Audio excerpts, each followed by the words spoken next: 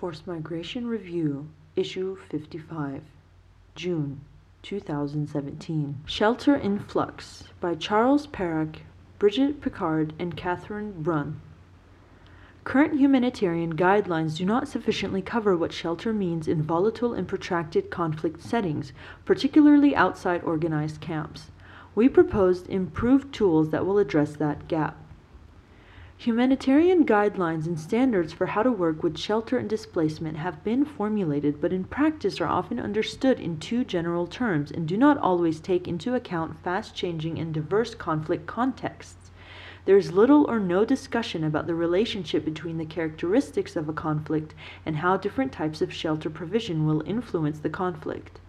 Guidelines are also still mainly oriented towards more organized approaches to shelter rather than self-built and spontaneous settlements. Additionally, many initiatives concentrate on provision of shelter rather than the building process and the activities that take place around shelter. Specific characteristics of conflict settings and conflict-induced displacement may directly influence shelter-related projects and initiatives.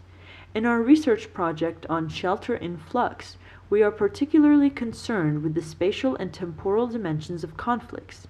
Even in cases where causes or patterns of displacement look similar, there will be variations between types of violence, categories, and interests of stakeholders involved or embedded in conflicts, and the risks, assets, or vulnerabilities of populations. The particularity of each case makes systematization of experiences and learning more challenging and the search for common or global guidelines complicated. A crucial element of the relationship between conflict and shelter is the contestation of space related to land ownership and access to land resources, which are often root causes of the conflict. Humanitarian interventions that require access to and use of land will thereby be embedded in the conflict, politicized, and may put humanitarian principles at risk. The planned and deliberate destruction of homes or the destruction of cities or land as an instrument of war gives shelter its political nature. This can be witnessed in attitudes of parties to conflict towards specific shelter responses in cases such as Gaza, Syria, or South Sudan. Restrictions on access to land, the right to settle, freedom of movement, or on the use of building materials or building techniques may restrict opportunities for shelter and sometimes force interventions to be limited to distribution of temporary shelters and non-food items. Approaching shelter in conflict.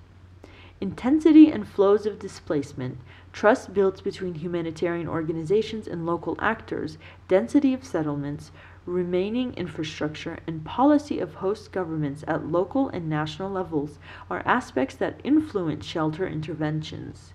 In our work on Shelter in Flux, we emphasize the inclusion of dimensions of volatility, space and time in understanding the interactions between stakeholders. Shelter in Flux works with the shelter sector's already established understanding of sheltering, a process as much as the finished product. Here, shelter is not just about finding safety, but about risk mitigation and adaptation to the changing realities on the ground.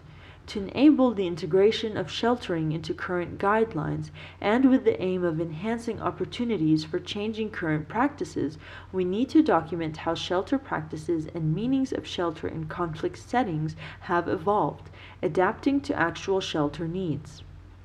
Conflict sensitivity and the analysis of spatial dimensions of conflict are key elements, but relatively new trends. Conflict-sensitive shelter programming will enable increased recognition of the risks linked to the politics of shelter by more systematically taking into account relationships between land rights and conflict, restrictions on mobility in conflict zones, or disputes over territories. To develop existing shelter practices in conflict settings, we thus suggest emphasizing three dimensions: integrated responses, resilience, and pragmatism. First, given the spatial and temporal nature of conflicts, shelter specialists and other humanitarian actors are forced to merge rights-based approaches with material needs-based approaches, and in the process to rethink the boundaries and the possible coordination between shelter and protection. In the protection of civilian sites in South Sudan, the tension between protection needs and the humanitarian imperative generated just such challenges of prioritization and coordination. End note 1. One pilot example of an integrated shelter program developed by the Norwegian Refugee Council in Jordan combines an urban shelter program and an information counseling and legal assistance program. End note 2. Integrated shelter programs are based on a holistic understanding of shelter and have been applied in post-disaster settings, but offer, as in this case, an interesting use of the notion of sheltering in conflict settings. Currently, a more systematic approach to the dynamics between gender-based violence and the shelter is being adopted by numerous organizations and institutionalized in the Global Protection Cluster's advice on gender-based violence in shelter, settlement, and recovery. End note 3.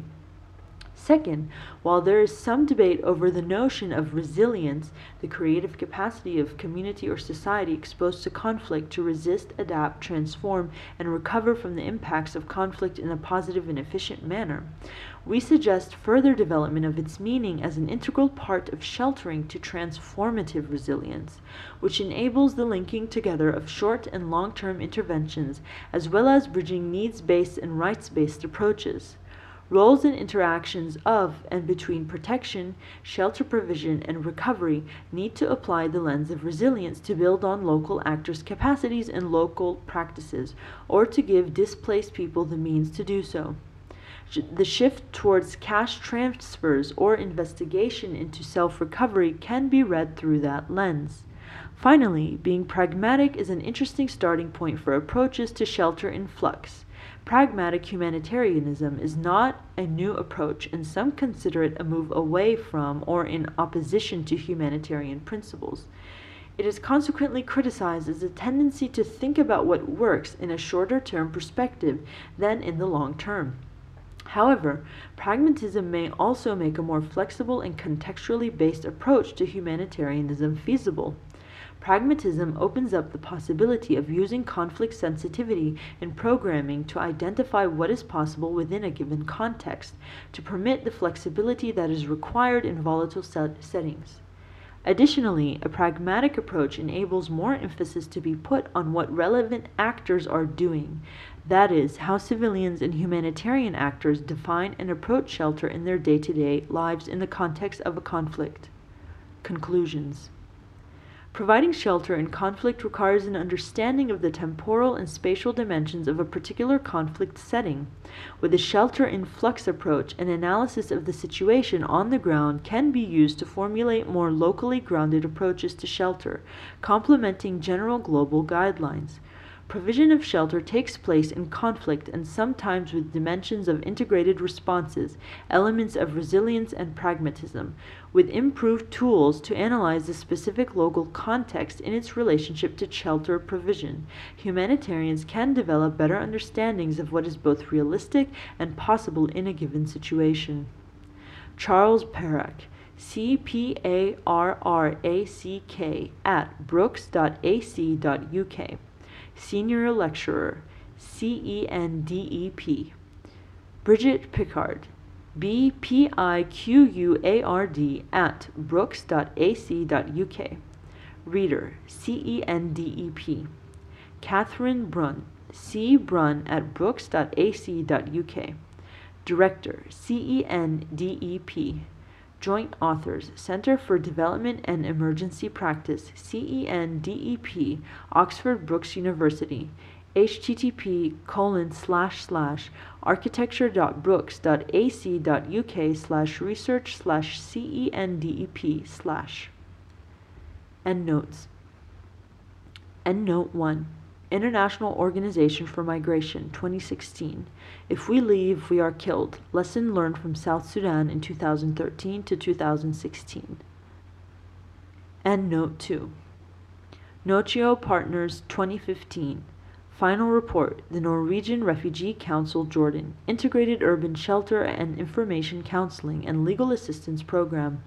www.nrc.no/globalassets/pdf/evaluation/evaluation. See also article by Neil Brighton, Christy Farmer, and Oyvind Nordil. Endnote 3. Global Protection Cluster 2015. Guidelines for integrating gender-based violence in humanitarian action. Reducing risk, promoting resilience, and aiding recovery. Shelter, Settlement, and Recovery Thematic Area Guide. http://bit.ly/GBV guidelines-shelter. FMR is an open access publication. You are free to download, copy, distribute, or link to this article as long as it is for non-commercial purposes and the author and FMR are attributed. All articles published in FMR are licensed under a Creative Commons Attribution Non-Commercial No Derivatives license.